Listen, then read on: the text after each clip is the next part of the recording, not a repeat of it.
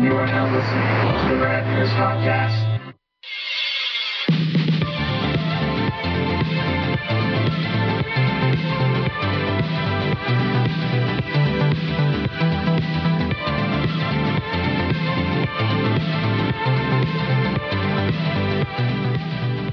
Hey, everybody.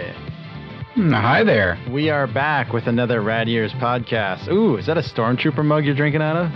It is. Look at that. I got a Darth Vader one, too, for Christmas. Aw. This is our Christmas fallout, kind of. And just so you know, we're recording to a new device, which I haven't fully checked facilities on yet. I've been working on that for most of the night, and it should eventually make everything sound better. But until it does, pardon me if it sounds bad. Assuming that it is recording, in which case you never even hear this conversation. Right, but I think it's recording. I would hope it's recording. I'm sure we're good. So this is our first post-Christmas show. Probably. How was your Christmas? It was fantastic. Enchantress killed it. I posted on Rad Years 2 of those art pieces she got me. Mm-hmm. They were very cool. Spider-Gwen. Remember we saw that Spider-Gwen at New York Comic Con? Mm-hmm.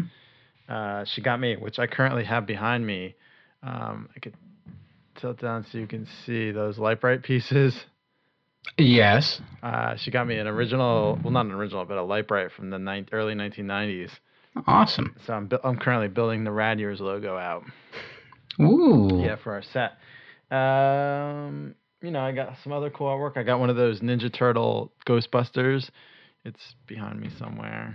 The people can't see it, so I won't even bother. I see it over my shoulder there.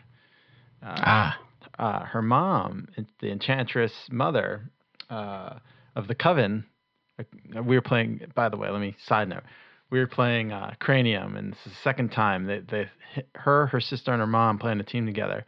They always win, and they seem to be able to just read each other's minds. It's more like a coven than a family.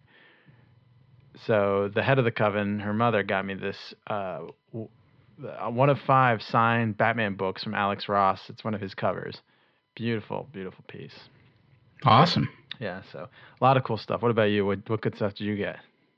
Well, we spent all our money on a camera so we could take pictures of the kid so we can cherish those memories for all the years and look back on it when she resents us. We can remember when she loved us. Oh, remember when she used to love us?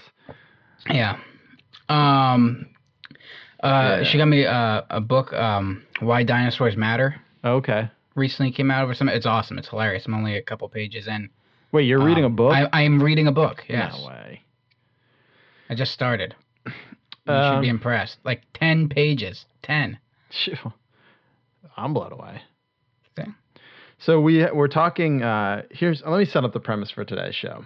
We are talking about. Now this is kind of the post-Christmas, so it's kind of we're still in the Christmas fallout. It's not New Year's yet. You may be listening after New Year's, but we're recording this a few days before the New Year's Eve and New Year starts. So I don't know what people call it New Year's. New Year's what? Or is it many years? Right? So it'd be like we're recording this before the new year. I'm just dropping grammar on you. I know you're making squeezer face, but... so we're recording this before the new year, and I kind of decided, and you agreed to it, that we should talk about 3 films that a lot of people classify as Christmas movies. A lot of people don't. People watch these all year, but they're 3 of my favorites, and I kind of put them up as a grab bag. Like, talk about anything you want out of these 3 movies, and they are Die Hard, Gremlins, and Batman Returns. Yes. All the movies take place during the Christmas season. It's official now. Die Hard it's officially a Christmas movie. Why is it official now? What's his name? It was Steven D'Souza who the writer, wrote the screenplay. Yeah. I guess Jake Tapper of CNN tweeted him out. It's like, hey, can you just settle this? Is Die Hard a Christmas movie? And he said yes, to some extent. And then posted hashtag Die Hard Christmas movie or something like that. So if the guy who wrote it said it's a Christmas movie, it's a Christmas movie. I would say it's no less of a Christmas movie than fucking Home Alone. Well, Home Alone's a Christmas movie. Exactly. Right? So yeah. And then someone made the argument, well, Die Hard came out in July, and he posted a picture of Miracle on 34th Street with its release date of June. Yeah. So, yeah, it's a Christmas. It takes place at Christmas. Yeah. Which all these movies do. And Gremlins had a summer release date, and so did Batman. So it doesn't fucking matter. Yes. But and Jumanji is not a Christmas movie. No, neither is Django Unchained or Wolf of Wall Street. But, that's neither here nor there. That's what we're talking about. So, a little prep before we get into it. Let's talk a little bit about the movies. Die Hard. I rewatched the three of these like I do every year throughout the season. Mm-hmm. I watched Batman Returns first a couple weeks ago, then Gremlins, and we watched Die Hard on Christmas Eve because that's Enchantress's tradition. So I was like, fuck, I'll watch Die Hard anytime. Every time I watch Die Hard, I just get blown away. It is the perfect action movie. Yes. Yeah, I look at it. It came at the right time. I was just thinking about this. Like, Die Hard is to like grunge music. It was like the grunge scene when all those other big muscle-bound guys with flowing locks toting around an M60 were the hair bands of the day. And John McClane is the Dinosaur Jr. of Die Hard. Now, I really think that it changed what an action movie could be. I guess it changed kind of what an action movie or what an action hero is. I would say it's kind of it's third person omniscient, right? Omniscient. Am I saying that right? Yes. Omniscient, maybe. Omniscient. Yes. There we go. Third person omniscient. So like we see everything. There's no surprises. Like when he's got the gun taped to his back, we know it before Hans Gruber knows it. When like when even when the cops, everything is happening, and then they do this like subtle narration that starts when that girl in the stretch pants runs past him and jumps into the muscle guy's arm, and he's like, California, and it really sets up that he's like the every guy getting in the front with Argyle of the limo and saying it's he's. But one of the things I noticed that I never noticed before is every time he's on the walkie-talkie, and especially when he's with Gruber, the talk room they leave, like they're actually shooting a conversation. It almost looks like they're cutting back and forth between one of our sports interviews, Squeezer. They do a really good job. And then when he's like, when Hans Bubby is about to get killed and he's like really freaking out and he turns around, he turns around to him. Like they do a really good job of filming that. Even the way they use the Dutch tilt in when the Gruber finally meets. It's an awesome look. Yeah, so everything about that movie, I just love. And then, of course, Gremlins. Who could not love Gremlins? We'll get more into it, but when Gremlins came out, like we're talking a Steven Spielberg movie that's written by a newcomer, Chris Columbus, who would go on to, of course, do Home Alone, and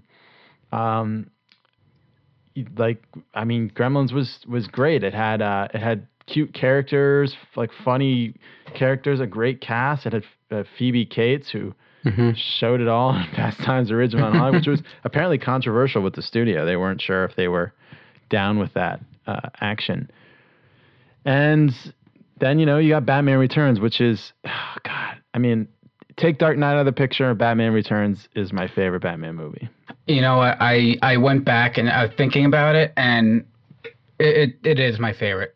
Like at the time, like when all the Nolan movies are coming out, it's like, okay, this is awesome. These are now my three favorite, and then Batman. But I don't think, and don't get me wrong, I'm not insulting those movies in any way. They don't age as well as I think Batman Returns ages. No, I disagree. I just watched The Dark Knight, and it ages. It hasn't aged enough to know, but it still holds up. That movie's still fucking kick-ass. It's amazing, but there are some things where the same thing why we're talking about Gremlins and we're talking about Die Hard. There's something like special about them. I don't know if it's the way that they were made. Like again, I will kiss these movies' asses just for the practicalness of them when being made, because you know me, I love that kind of shit. Like Die Hard, like the scenic, like the overview of the city was a giant matte painting that then had like that wasn't just in great color grading. Come on, the rose colored sunset of Los Angeles and Century City. But that's what it you're could talking change about, color right? throughout the night. It was amazing work, and they used it for other movies after that. And then Gremlins, just they were gonna have monkeys wearing outfits. I know, at one point. and then they put a spider monkey in the Gremlins outfit. He freaked out and just shit all over the place and destroyed the outfits. Which is exactly what Gremlins do anyway. So Right. it's kind of should have fitting. done it, man. And the fact that it was shot like in a back lot, like It was shot on too. Hill Valley. Yeah. The same one that Back to the Future was shot on. And, sponsored by Burger King right in the beginning there.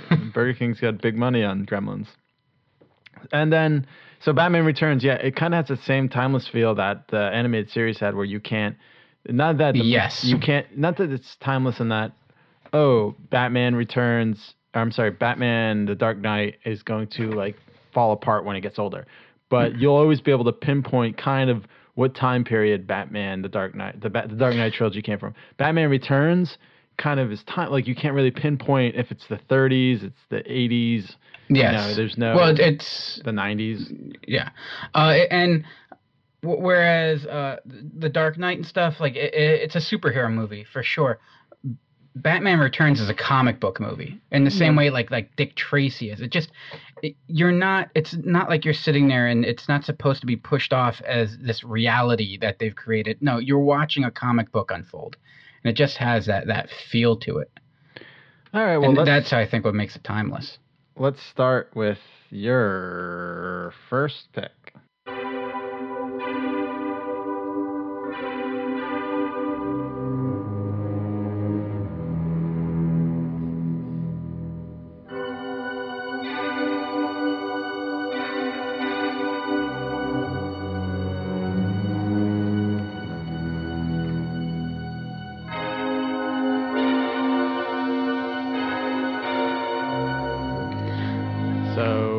This is what? So this is the score over what is potentially my favorite scene, and it's not long. It's maybe a 30 second shot, and we were just talking about this. That Chinatown scene in the very beginning of Gremlins. Yeah, before the opening titles. But for the opening titles, when he's going in, Christmas Baby, Please Come Home. When he's going into Mr. Wing's shop, and he's just doing that old school film noir style voiceover, walking through the streets, and I just absolutely am in love with this setting and this shot. And you could tell by looking at it that it's shot on the backlot. It's shot on Warner Brothers backlot. Yeah. And they flip this set too. It's the out at the street then when the Gremlins are running wild as well, Right. But there's just something about it. I don't know. The art direction and the set decoration, the set decoration inside the shop is insane. Yeah. Do you think the amount of he beat that kid detail for that went selling into that Mogwai? You think he beat that kid for selling that Mogwai? Oh my! He probably put some kind of weird curse on him. Bamboo shoots, I figured. Oh, I had to do that the other day to myself. Honestly, it's very painful. Go see doctors, folks. Don't perform medical procedures yourself. Yeah, no, consider yourself qualified. Right. But yeah, Jackie Carr. I looked when I was curious. Sometimes I watch a movie, I'm like, who the hell did this, and did they work on anything else? And James A. Spencer was a production designer, and he also did Burbs and a bunch of episodes of Lost. He also did Blank Man. That was a fun film. But Jackie Carr was a set decorator who was responsible for all that awesome stuff, like within the scene, sending it. E.T., Arachnophobia, and Jurassic Park. Oh. So some awesome credits credentials there. But just that watch that opening shot, and when I said how it looks like when you're watching Batman Returns, it's like you're watching a comic book, and they're not trying to pass it off as reality. I feel like they wanted to make this look like you were watching a film to remind you, because Gremlins kind of is in itself like a kind of, I don't even want to say parody, but an homage, just celebrating all that is like the camp of movies, maybe. Yeah. I mean, you see them like when they're in the theater, like and all the different caricatures that each one little gremlin takes on. And I think that's what makes me love this movie so much. Is it I don't know. It looks like they had fun doing it. Well, yeah, it certainly paid off for them too, because they this movie's evergreen almost. It constantly gets re-released with new editions and toys and merchandise. Keeps selling. And the biggest, I think, most important decision they made was to keep Gizmo a good guy. Gizmo was originally supposed to turn into Stripe, and that's kind of why he's not in the second act at all, because they made it a last minute decision to make him Stripe make Stripe his own character. So they did the typical Spielbergisms to kind of make the movie kind of a not good relationship with his dad. And I don't know, do you still have the yes, the last pick? I'm not going to talk about it. So but yeah, that's a good first pick, Squeeze. All right, here's mine. My number one. Shoot the glass.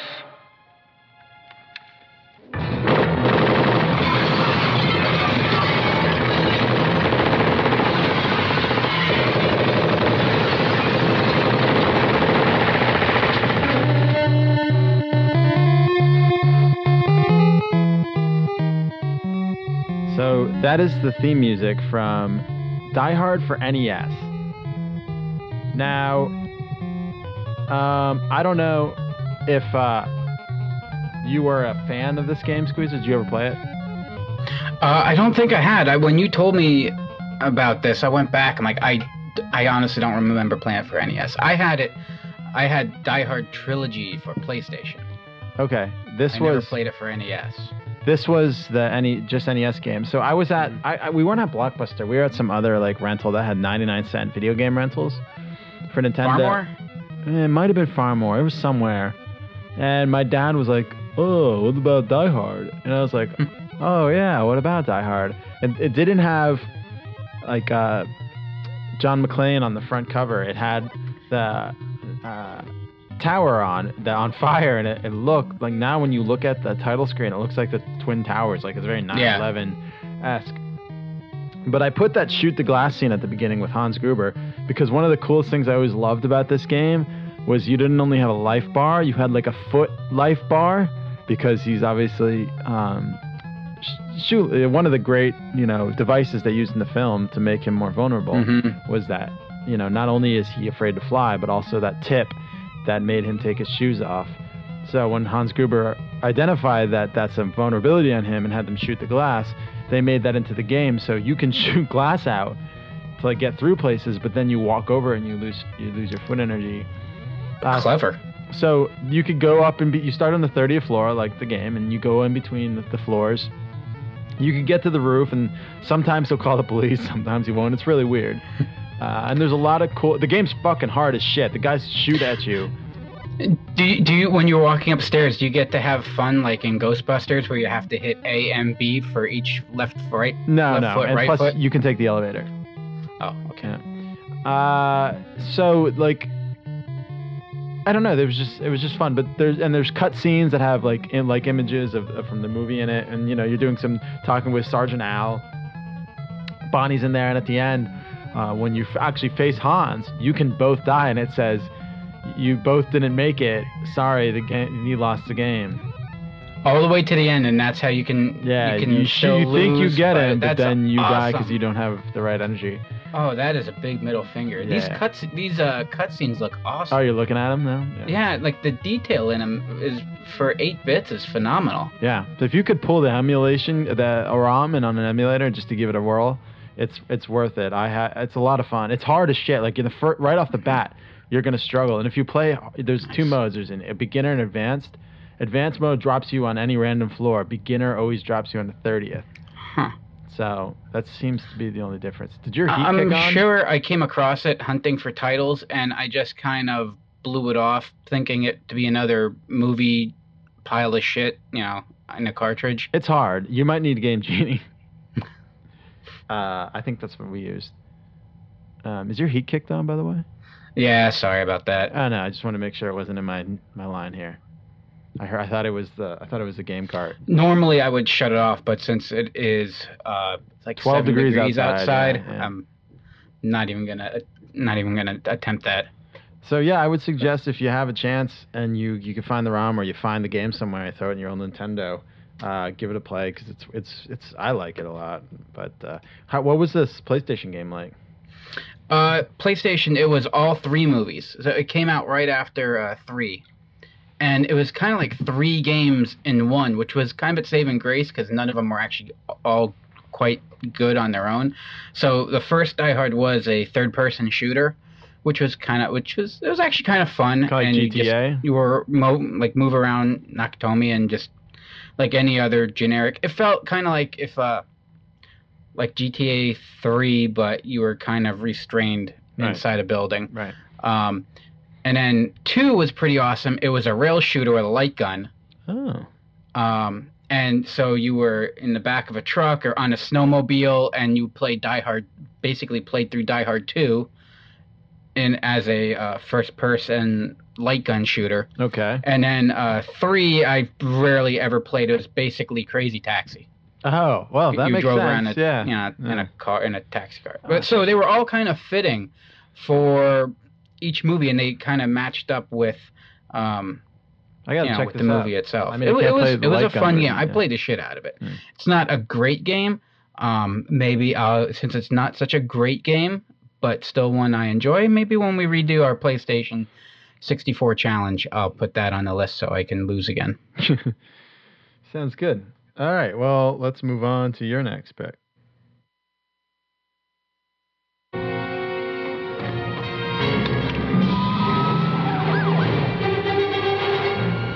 All right, now I'm a little worried.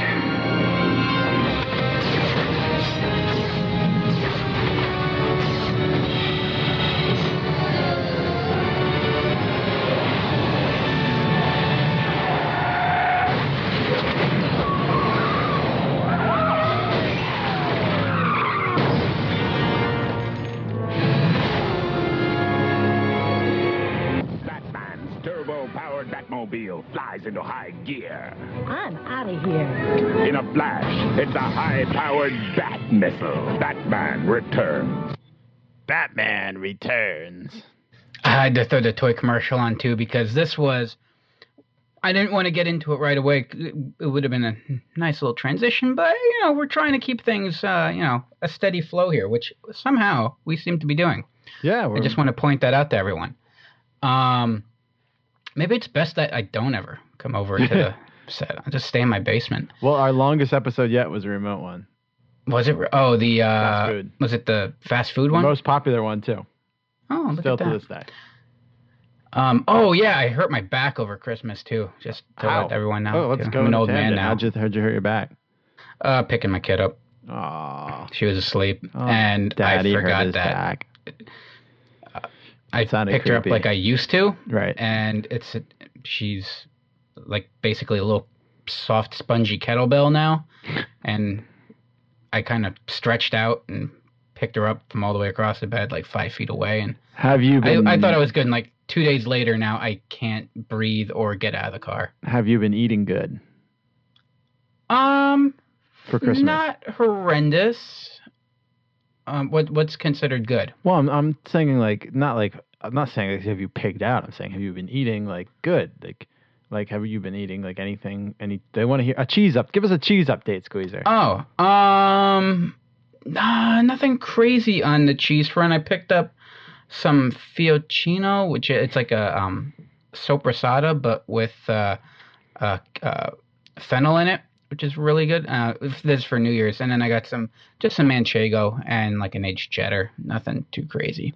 Are you going to do this cheese show? The people want it. Yeah, I'm gonna do it. I'm trying to figure out how, because here's the thing: I am in no way an expert on this. I know nothing about. Here's what I know about cheese: I like it. Yeah. So I gotta find a way to make it work in my semi ridiculous way. I don't want to try to come off as an expert when I'm not. All right. Well, I want to make it very clear in doing the show that I am not an expert in this. I am a television producer by trade. Maybe I can help you out figuring a angle. I figure out an angle for fucking. That's what I'm in the process of doing. Our friends right nonsense. now. Our hockey friends nonsense. I figure out an angle for her shit, so yeah. I could pretty much figure an angle out for anything. So anyway, the Bat Missile. Bat Missile. Wow, didn't we just get done saying how good we were at staying on track? And well, we did that kind of on purpose. Oh, did we? I honestly did not. Did you? Did you provoke me into a tangent? Yeah, I kind of did. So this was my favorite Batmobile. The Tim Burton Batmobile. Designed by Anton Furst. From the Anton Furst, who jumped off the 8th story of a parking deck. Yes, he did.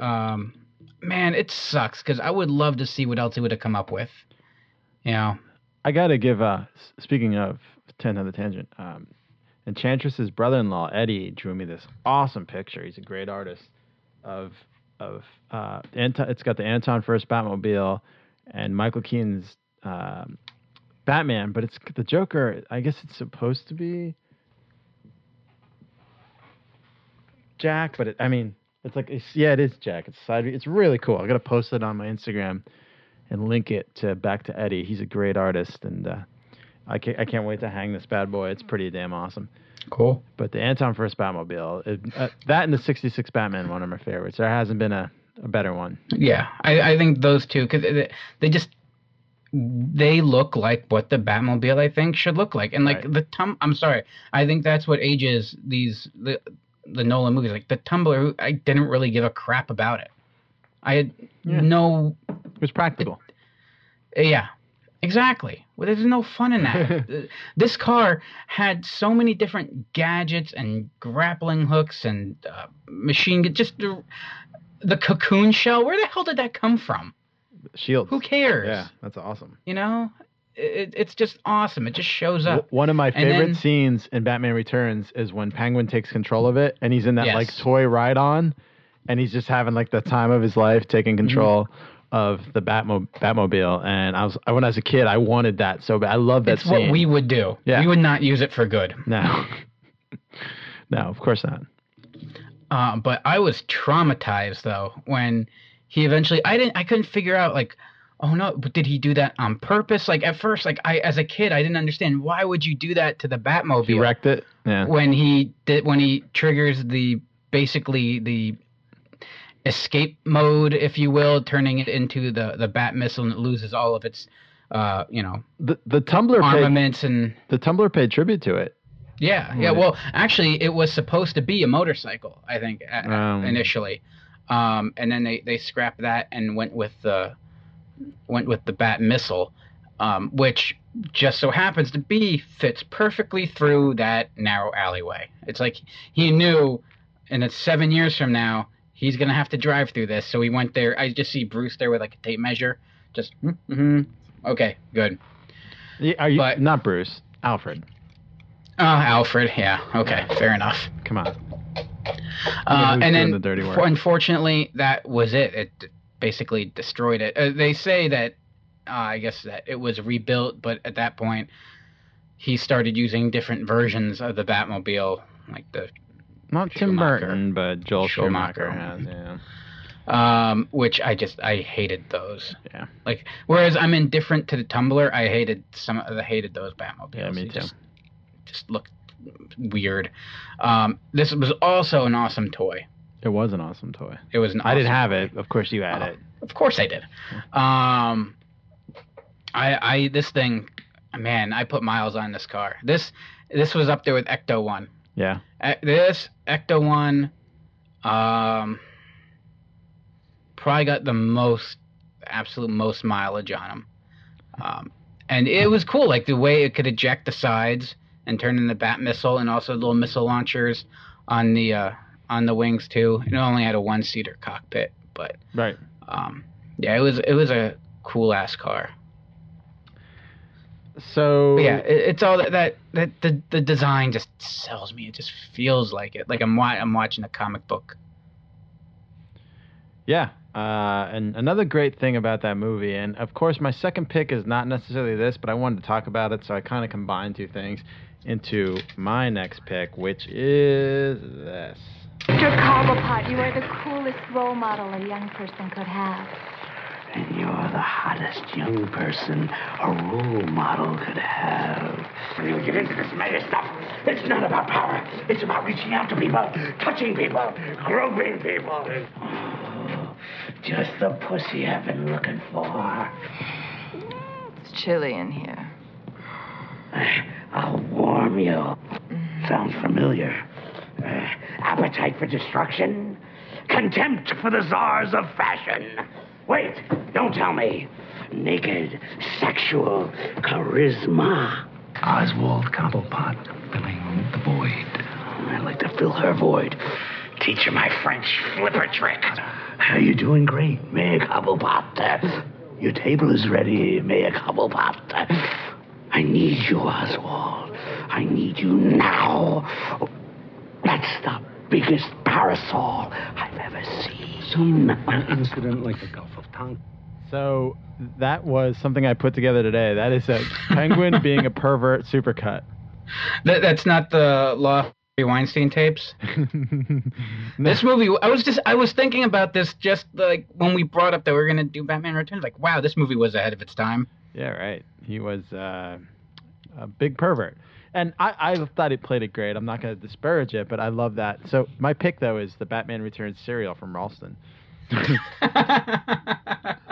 I had no other way to, like, there's no commercial for it. Yeah. And I want to kind of talk about the Gremlins cereal, too. So I figured I would also talk about something I also wanted to talk about. Also, which was Penguin being... The Die Hard cereal? Die Hard did not have a cereal, unfortunately. Damn. But the penguin being a pervert, so I went through and scoured the movie and found all the clips of him being a pervert. And those were all the ones that I came across. There, if there was more, you have to let me know. But those were, I put those together just for you guys. But so in 1989, when Batman came out, Ralston released a cereal of honey-flavored multigrain, like almost like.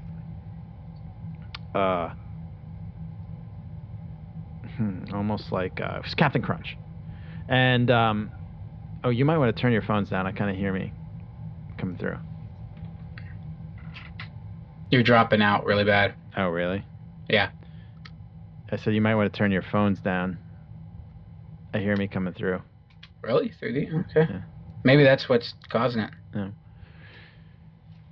So, anyway, so they released it like a Captain Crunch cereal that was not that good, but it had that sick Batman logo on it. And if you saw that in the store, you're gonna make your parents buy it. And it was also shrink wrapped to a Batman bank that looked like Michael Keaton. So, of course, in 1990, they discontinued that in 1990, just in time for 1992's Batman Returns to come out. And this cereal was delicious. I had this. It was chocolate like Chex, because Ralston owned the Chex brand back then, with little Batman Marbits in it. And it was really good, and it came with there was a lot of different giveaways. There was holographic bookmarks, there was glow-in-the-dark static clings, and of course there was a grand prize that if you looked inside the box to win every Kenner Batman Returns toy, which was like a $257 value. Never won it, of course, but always wanted to. This cereal, my mom, she really wasn't in the cereal, but they loved that I love Batman, so they bought it for me a lot, and I just devoured this. And then Gremlins cereal was also made by Ralston, and it kind of was the same exact thing as the original Batman cereal, like a honey flavored like multigrain, but it was like a little mogwais instead of like bat signals, and it was I never had that, so I can't speak to exactly how Gremlins cereal tasted, but I do actually have a piece from Dinosaur. I have a piece of the Batman cereal too from Dinosaur Dracula's like specimen he gives out every month, because I'm a member of his you support the site by being a member of his I don't even know what is it, his fun pack collection. So I have he sent a piece of Gremlin cereal, so it's these little mogwai pieces. Just don't eat them after midnight. That's all I ask of you. So yeah, that's the cereal. The box is adorable. With the Gremlin cereal box? Yeah. Yeah, he's just looking up at you like, eat my cereal. Mm-hmm. Eat me. Did you see the Batman Returns cereal? Let's see. It's got those little. Oh, I remember this. Yeah, it was delicious. Yeah. And pretty sure, yeah, I just ate around the marshmallow. You didn't like the marshmallow piece, the Marbit? Nah, I was always grossed out by them. Oh, I love them, like dehydrated. I would just eat all the nets. That's were delicious. They were later. There was kind of like the Ninja Turtles cereal, which the Ninja Turtles was the non-chocolate nets with Ninja Turtle marshmallows, which was delicious. And then they kind of had like octagons for Spider-Man cereal, which was also Ralston, Spider-Man animated series cereal, and it was just regular sweetened octagon checks with Spider-Man Marbit. So they got a lot of mileage out of that combination. I miss those cereals, but there's still a lot of cool themed cereals. And, you know, once we get around to doing our next Rad Years YouTube video, if you haven't checked this out, go at radyears.com. We're on YouTube. We made it, folks. But the next one I have, there's like a whole shitload of new cereals coming out. So, a lot to talk about. But moving on to Squeezer's third pick. Und das andere Ei schnell hier, mach los! Mach schnell, mach los! Was bin ich?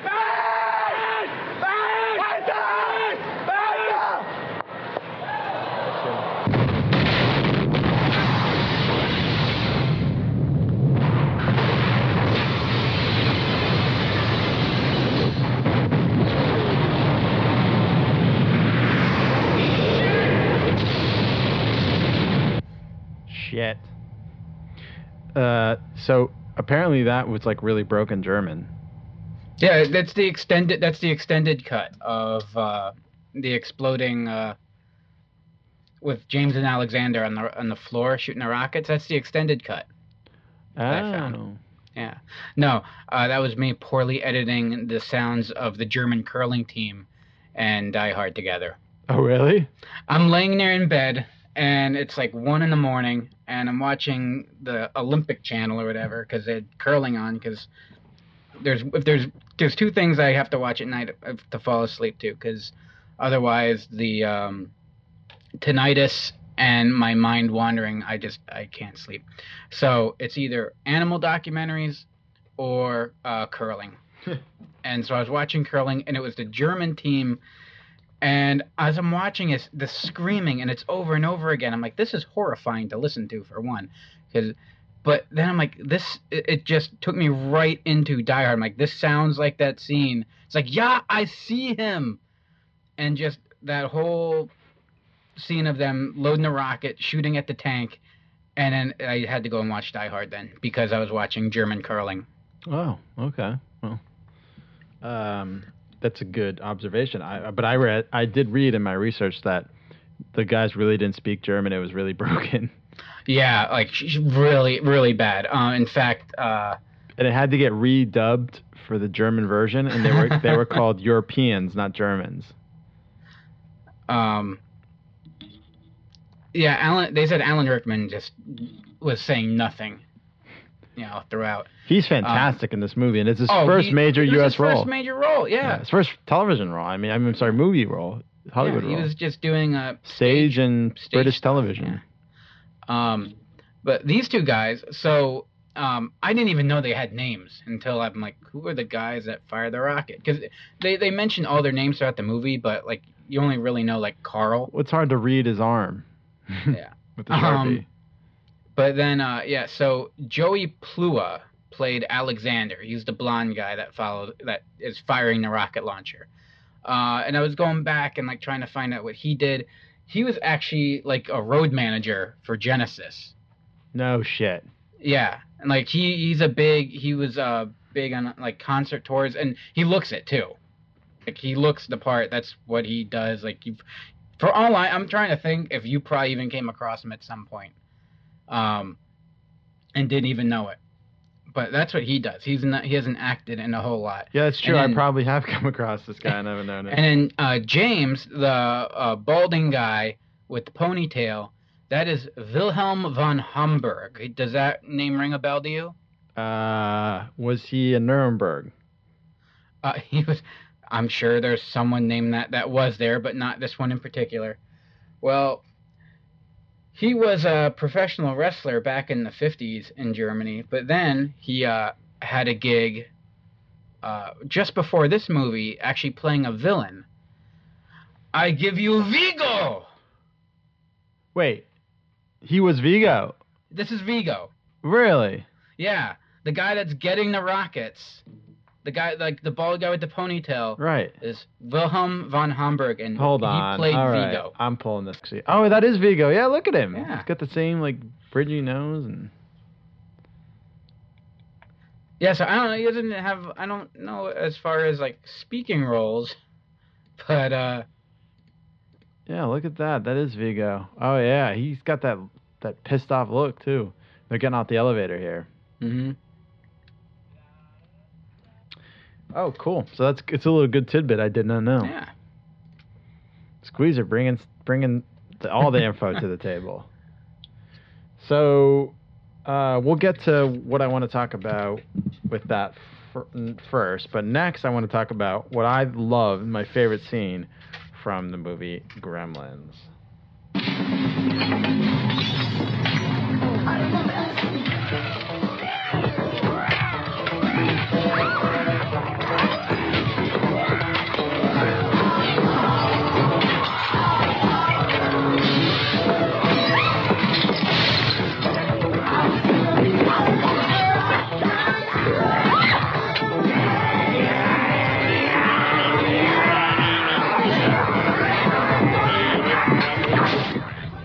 So, gun to my head, if I had to pick between, not even gun to my head, if I had to pick between a regular Mogwai Gizmo or a Gremlin, I'm taking a Gremlin every time.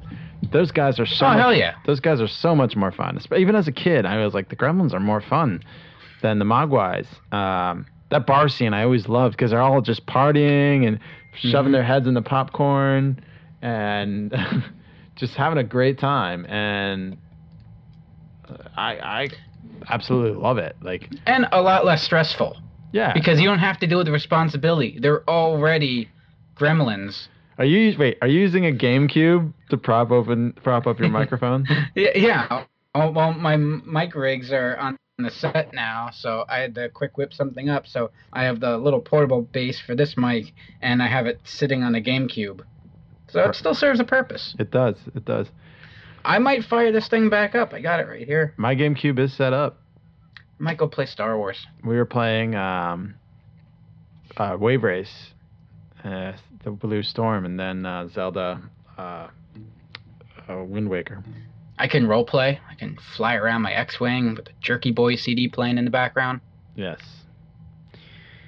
So you feel like you're back in that time period? No, so I feel like I'm Poe. Oh. See what I did there? Yeah. Oh, yeah. Had to get it in. I wasn't going to, but I wanted to. So this scene was pretty much, there's so much to look at. So pretty much all the Gremlins, after Stripe jumps in the pool and multiplies, they go down to the bar where Phoebe Cates is working at. And she's just trying to serve them beer and get I don't know why she keeps serving these drunken fools. My favorite part about it is that they keep her alive because they need a bartender.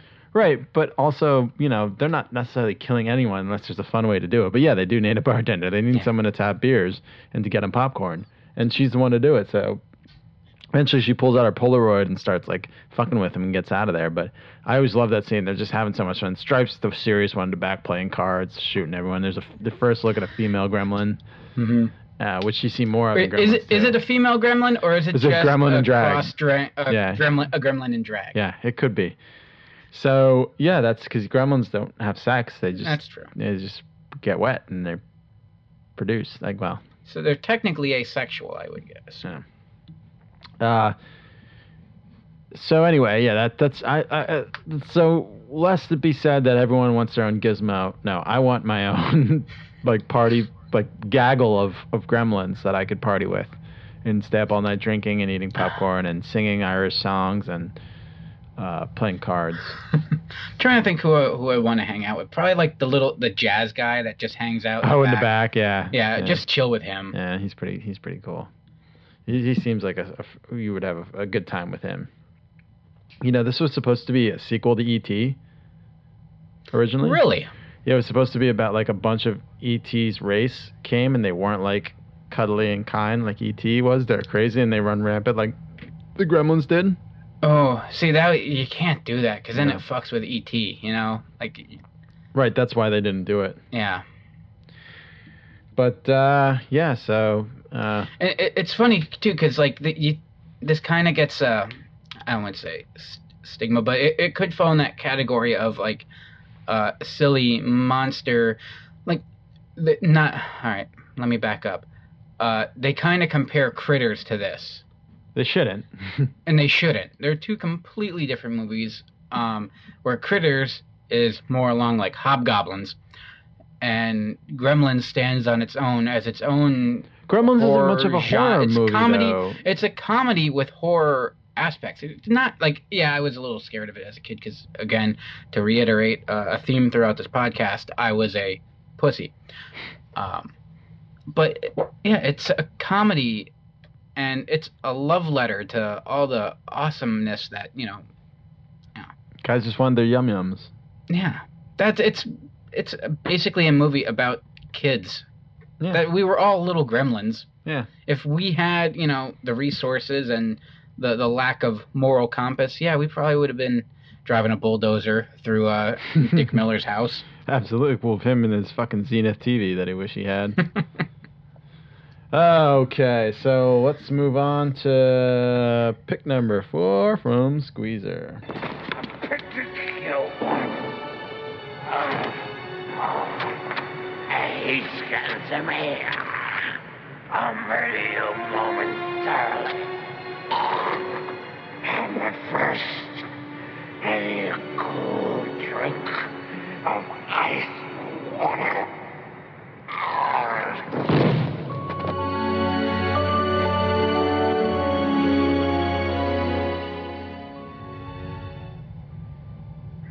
So, I'm glad I didn't pull that card because I was going to.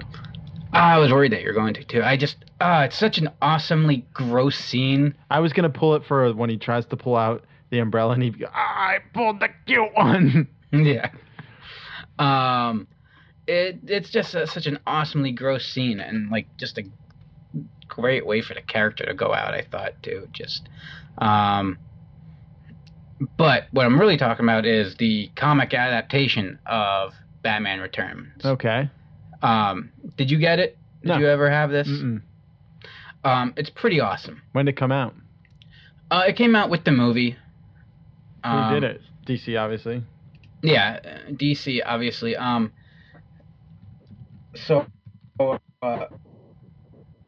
Dennis O'Neil wrote it. Oh, Denny O'Neil? Who wrote some other... Say him? Denny O'Neil wrote it? Yeah.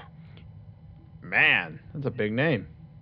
Yeah. He was a big hitter with Neil Adams and for Marvel and for DC. Well, did Neil Adams draw it? No. I couldn't really find any ones on the guys that actually drew it, but it's still. I think it looks cool. It's very colorful. There was one particular panel. I think we even talked about this in a previous show. Oh, Steve Irwin drew it. Okay. Yeah. That's right. Man, Denny O'Neil. Well, I mean, I guess he was just adapting, but Denny O'Neil's still one of my favorite. But I mean, there's only so much you can. I mean, you're pretty much working from the script. You're just kind of breaking it down and Right. I don't know if that's harder or what. To work how I already have that kind of material and then to try to convert it to, a panel. Mm-hmm. I have no concept of what that would take. It's funny. Remember what comic book Denny O'Neil was writing at some point in his career that we talked about on our show? Was it the Aliens comics? No.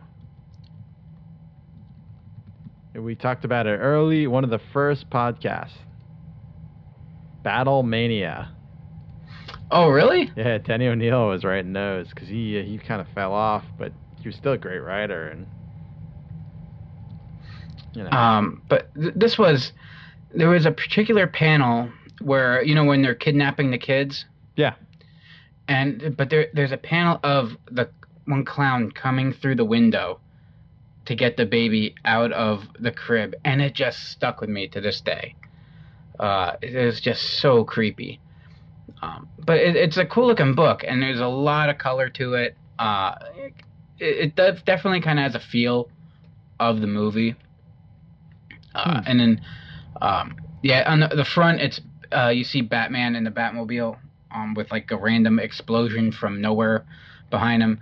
And then the back of it had like artist renderings of Penguin and Catwoman, and then like a little film reel with like actual frames from inside the comic.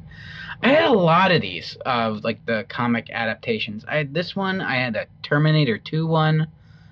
I don't know why. I think it was like they would put these prominently at maybe like Toys R Us up front, so like my mom would see that and it's like, oh, he likes comic books. Here, sweetie, something like that. Which I'm not complaining. I'm looking at the panels of it. It looks gorgeous. I gotta see if I can track down a copy of this. Moving on to my next pick. Hi. Good evening. I'm here to see Holly McClane. Just type it in there.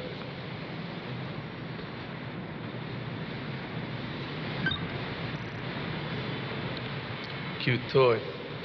Yeah, if you have to take a leak, it'll even help you find your zipper.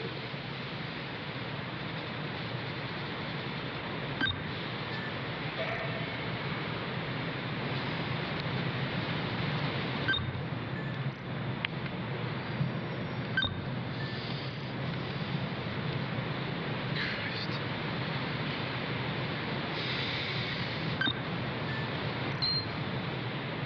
30th floor. The party. They're the only ones left in the building. Take the express elevator. Get off where you hear the noise. Thanks. So that was John McClane going to Holly's building and trying to find her name in the database. And when she realized that she stopped using McClane, he got kind of pissed. And then the front desk guy goes, "Oh, they're the only people left in the building." Why would he not say the only people left in the building are on 30th floor, like right away? Like he kind of... Yeah, like you're here for the party. Right. They're like, well, no one else in the building. Are you here for the party? I mean, I don't know. I said maybe like he's trained like not to like set it up unless they're looking for it. But she said I was reaching, and she might be right. But I thought that was... I mean, there are so few plot holes in this movie. Like it's pretty solid movie. I was curious where you're gonna go with it because, yeah, it's... So here's the big solid. one. The biggest complaint people have is how did John McClane know that Hans Gruber was Hans Gruber when they met up? Now, here is how... what's the writer's name? You said it at the top. Screenwriter. You said it at the top. D'Souza. D'Souza. So D'Souza said at a convention that originally the script went that when they got off the truck in that first scene, Hans Gruber says, all right, let's synchronize our watches. They all put their wrists in and they all have the same watch. Now, if you notice when when McClane's killing these guys, he's checking them out like a cop would do, seeing what's on their person, seeing any distinctions, and even mentions to Al that, you know, they have like good fake IDs. You know, he's doing a thorough research, so he notices they're all wearing the same watch. So that's the thing that in the script McClane notices on Gruber that gives him away right away. But they had to cut that because they had to cut the scene where they saw everyone's watch, because if you looked in the truck at that point, there was no ambulance in it. They added that ambulance later on in the movie, in production of the movie, like the ambulance that the hacker tries to get away in, that Argyle stops. So that scene wouldn't have worked because they show them all and they show the back of that truck and there's no ambulance in it. So that's why it kind of didn't make sense with that plot hole. But the other plot hole that I started out with, the clip, I don't know. Maybe I'm looking too much into it. Maybe I'm not. But Die Hard, great, fantastic movie. Very few plot holes. Yeah, I see where you're going with it as far as the computer scene. Yeah. It was, they put it in just to set up that little bit of tension. Like, it's not necessary. Right. He had to go through the computer to see that she wasn't using his last name. Sure. Yeah, and also to set him up further as that blue-collar guy that doesn't know, computers, what are these? Right. The relatable every guy. Because back then, people were like that. People still are, but everyone was like that back then. Try to order a fucking sandwich from Wawa sometime with someone in front of you that doesn't know how to do it, and they're asking the person over at the counter, can I get lettuce on mine? Yeah, you can. Push the button that says lettuce. Yeah. Wawa is like a Subway, kind of, but you order everything over a touch screen. Yes, so you don't have to interact with anyone. It's wonderful. And they just make it for you, and you pay for it, and you pick it up. Yes. So. And you can order bowls of macaroni and cheese and mashed potatoes with chicken strips on top. Or in this holiday season, hot turkey with gravy, which is probably going to take a year off your life every time you eat it. But yeah, so there's not many plot holes, but I just wanted to find a reason to talk more about Die Hard because I love the movie. But now let's talk more about Gremlins. The bathroom buddy. It's the invention of the century, friends. It eliminates the need to carry heavy luggage and things when you travel. And you got yourself your shaving mirror. You got yourself your toothbrush. You got yourself a toothpick. You got toenail clippers. You got nail file. You got yourself a dental mirror. This is going to revolutionize traveling. Now, let's just say, for the sake of argument, that you're on a bus or a plane or a train. You forgot to brush your teeth.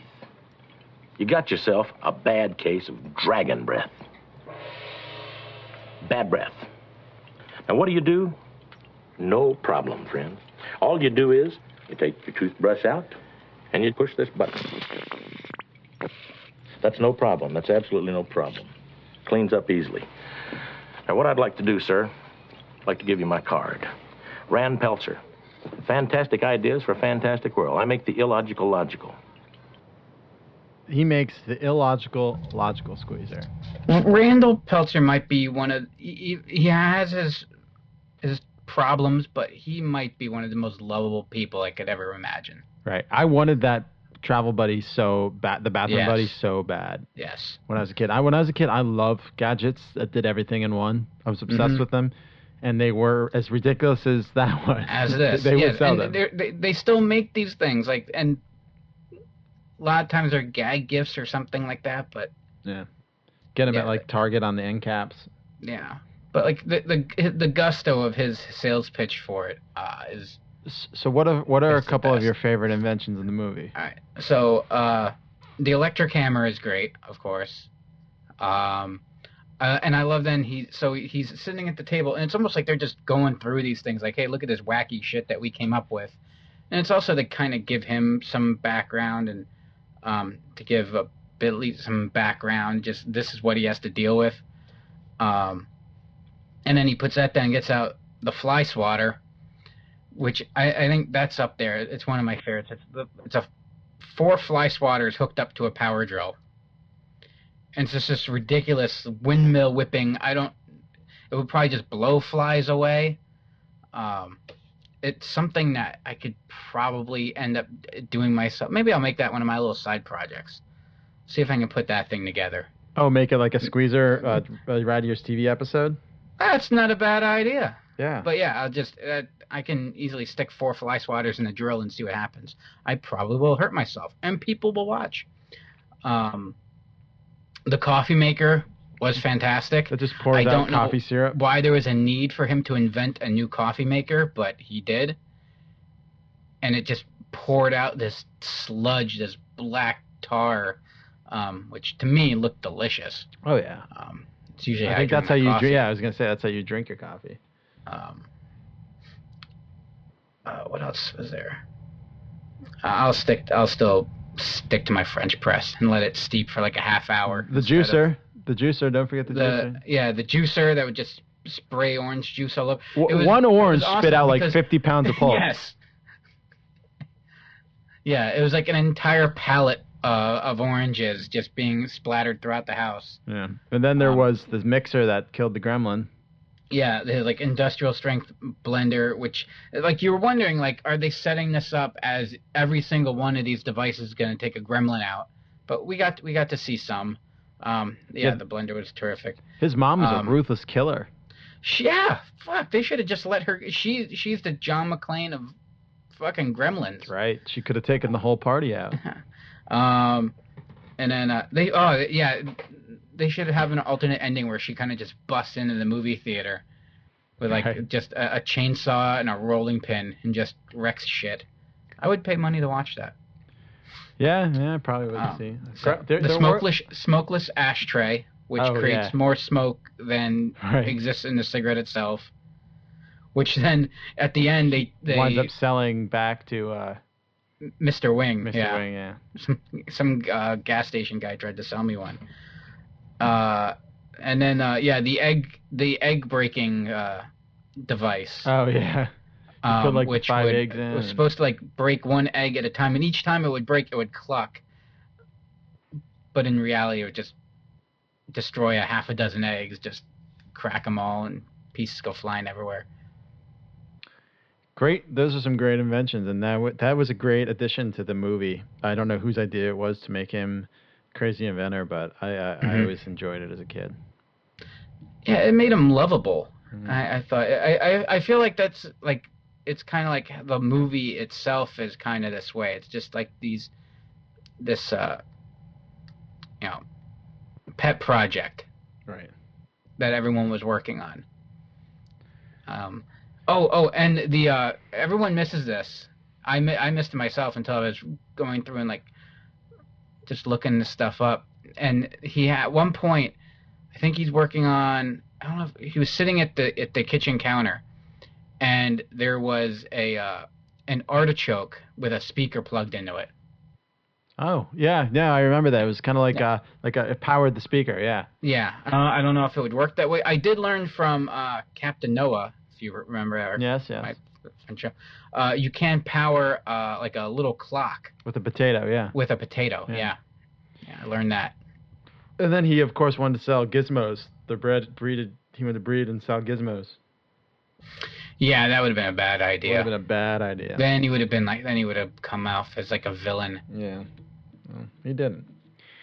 But so yeah, we talked a good amount of Dara, we talked a good amount of Gremlins, but of course I gotta end it on Batman Returns.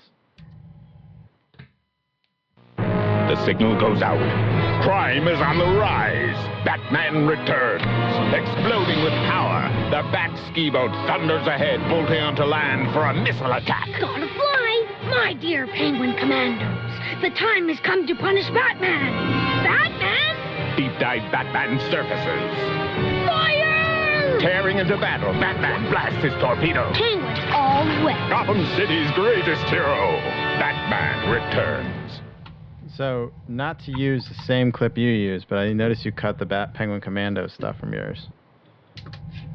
So I appreciate that. But remember the Penguin Commando action figures from the Batman Returns Kenner line?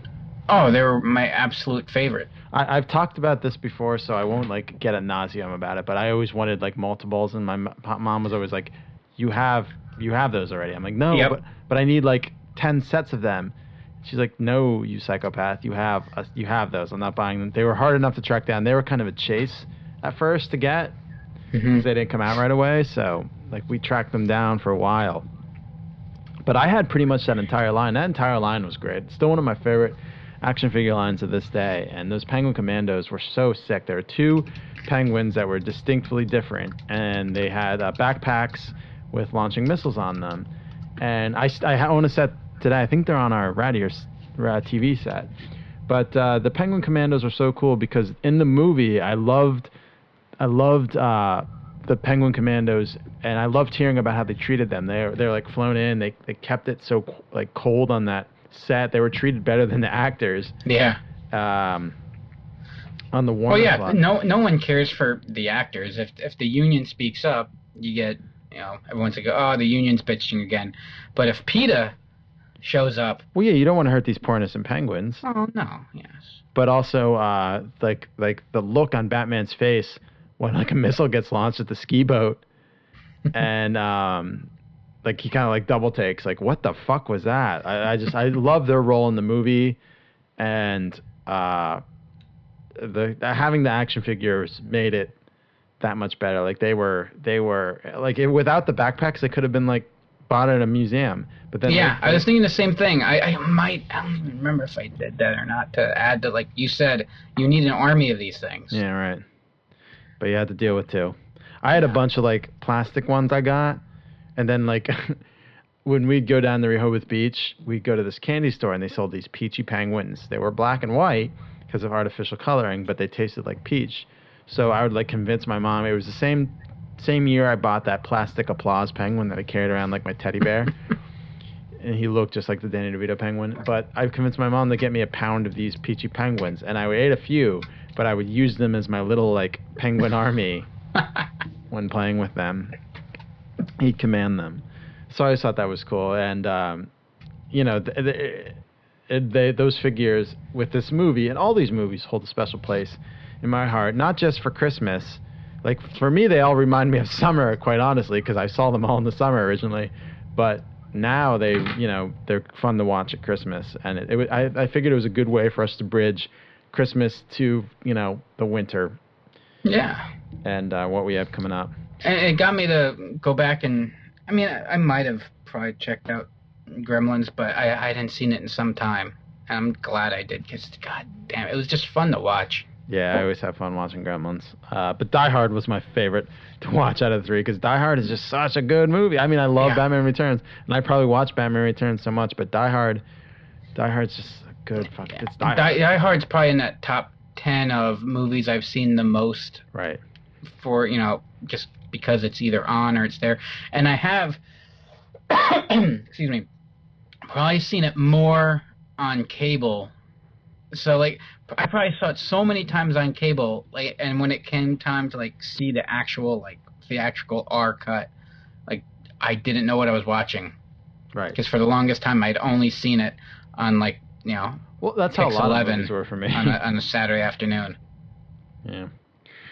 Well, I mean, this was fun. This was going back and listening to the stuff that was Christmas but not, because we still feel like Christmas on the 28th, 29th, until New Year's. The trees are still up all the time. Presents are still lingering around the house, not touched yet. You're still munching on the leftovers from the Christmas meals. So, you might, if you didn't get to watch it during the Christmas season, you're not going to put on National Lampoons or Home Alone, but you might put on Batman Returns, you might put on Die Hard, you might put on Gremlins. And that's what we did here. We put those 3 on, and we gave you a little taste of 3 good movies. So that was fun, and we're going to be back in 2018 with a lot more Rad Years TV, a lot more Rad Years podcasts, and a lot more updates to radyears.com. Right, Squeeze? Yes. I might even write something. I mean, he's reading a book. He might write a blog. The world might come to an end. No, I think that's definitely likely. Unfortunately. That is true. I shouldn't have said that. Yeah. All right. Well, you stay warm out there, kids, and we will talk to you in 2018. I'm RK. I'm Squeezer. Good night.